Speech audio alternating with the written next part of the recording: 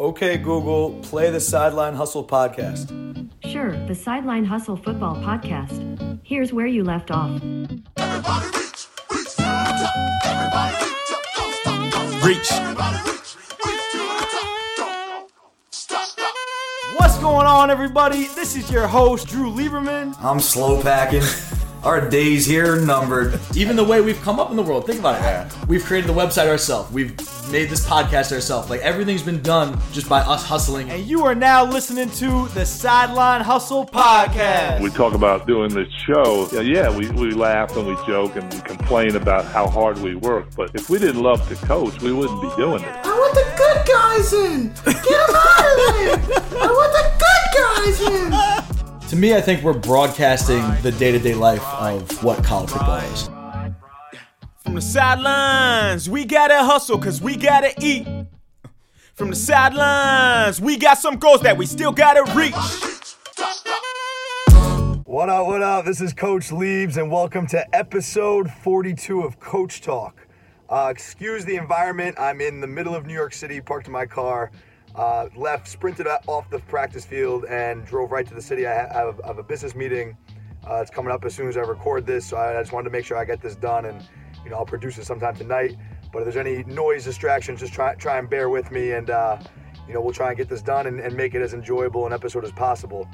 Wednesday practice, as you guys know, today's our Get Right Day, where we're really focused on execution, focused on shoring up all the little details and cleaning up any mistakes that were made Monday, Tuesday.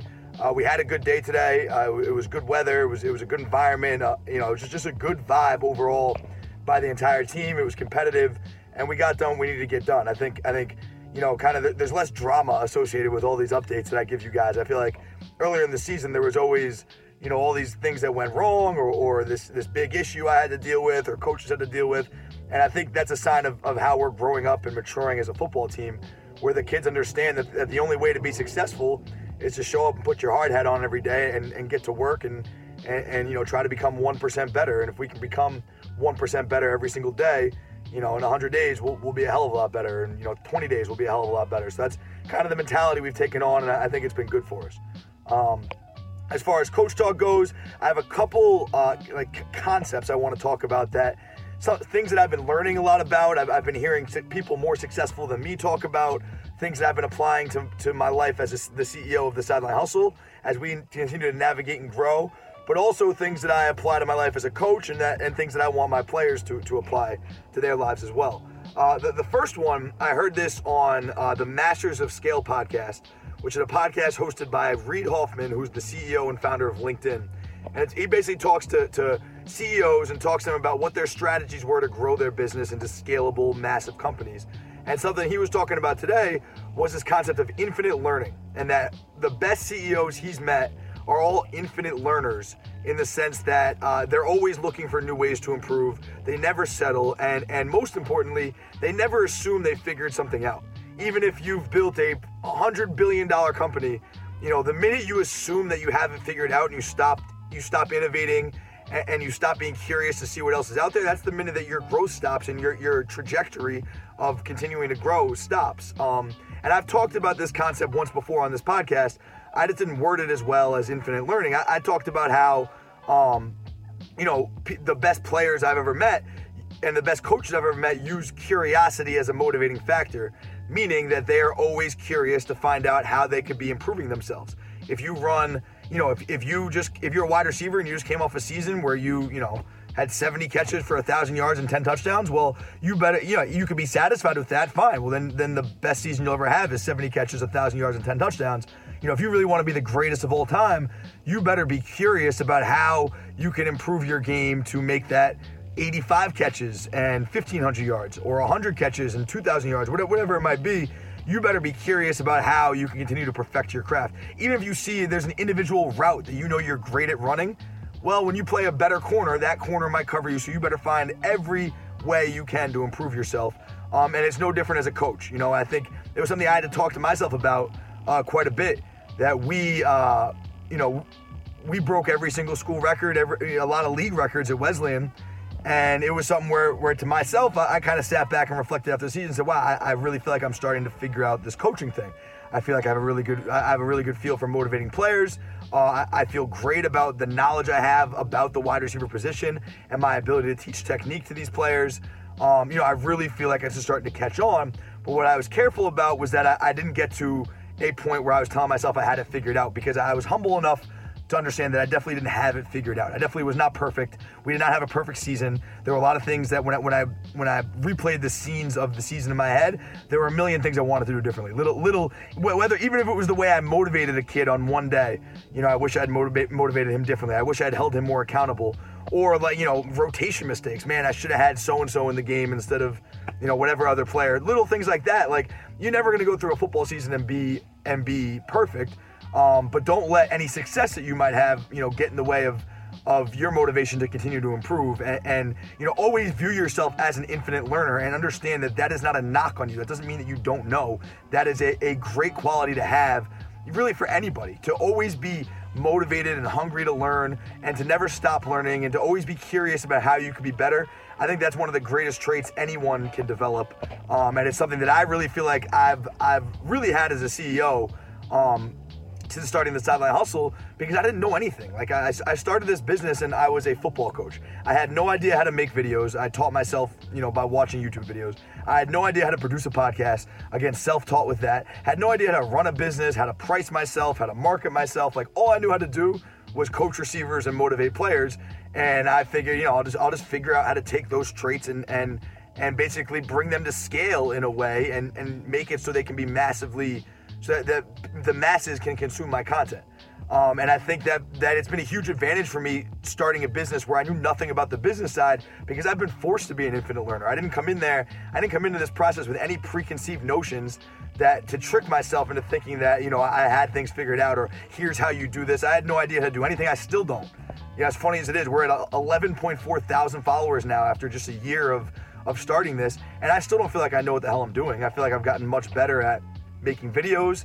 I feel like I've gotten much better at marketing myself, and all those little things. I'm better at them, but I don't pretend to have any answers here at all. And it's why I take advice from every single one of my followers. I get kids who DM me, or coaches who DM me or leave a comment, say, hey, make this video, and I make that video, because I don't pretend to know.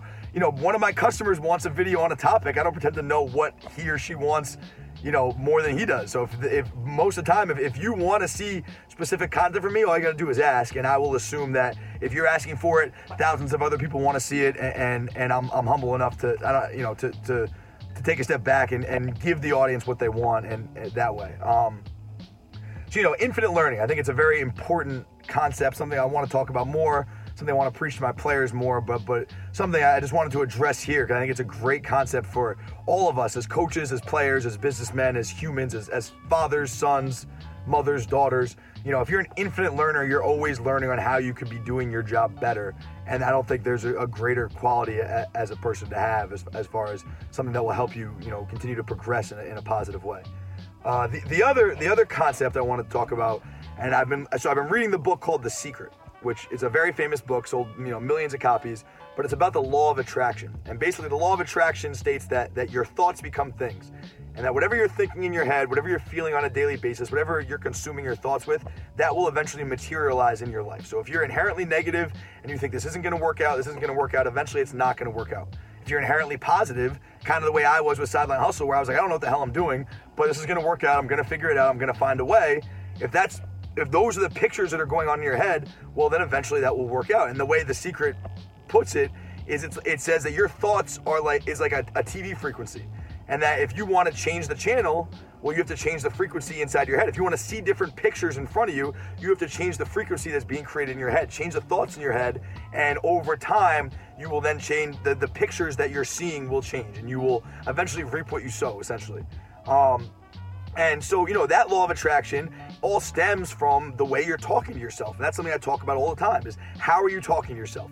And I say that to my players all the time, because inevitably, in the crucial moments, in the fourth quarter, in a 2-minute drill to win the game, you have to have poise. I don't care if you're the most physically gifted receiver of all time, you have to have the poise to block out distractions and execute your job in that moment. And the way you develop that poise is having control over the voice in your head and having the ability to calm yourself down, block out all the distractions, and talk to yourself the right way and in a positive way that will instill confidence and calmness and allow you to go execute. So I think that with that, the law of attraction, how you're talking to yourself, it all kind of goes together and is useful for players and coaches so that you can gain control of that voice inside your head and realize, I think part of that is recognizing the power that that voice has.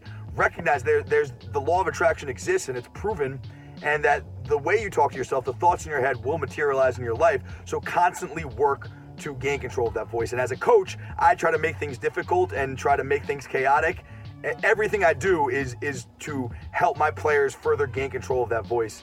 And it's a huge crux of my coaching philosophy is to make everything, outside of the game as difficult as possible, so that the players have to work through situations where they have to gain control of their voice and have poise, and that way it becomes easy for them, on game day. So that's all I got. Running out of time a little bit, but thought these were some cool topics. Coach Liebs, this is episode 42 of Coach Talk. I will see you guys tomorrow. Peace. Everybody reach, reach to the top. Everybody reach up, don't stop, don't Reach. stop. Everybody reach, reach to the top. Don't stop, stop. Hold up, brother, let me get this thing straight. Can't just be another random rapper with a mixtape. I just went and put another beat inside a pine box. I just went and took another trip way out to Biscayne. I love Miami cause they always treat me so well. They used to see me nowhere. I used to pull them by saying I run for the team. Now they running their hands through my head. Yeah, they used to never wanna see my town. I got them coming to the east side now. Where they at? In the city where I reside now. When they move a little weight, let the D-line now. Running track or running back. Gotta keep it moving, never running back. Never. We running the game and they running laps. That's another story for another track. See, from the sidelines, we gotta hustle cause we gotta eat. From the sidelines, we got some goals that we still gotta reach. Everybody reach, reach to the top. Yeah, Everybody reach up, don't stop, don't stop. reach. Everybody reach, reach to the top. Yeah. Don't Stop. stop.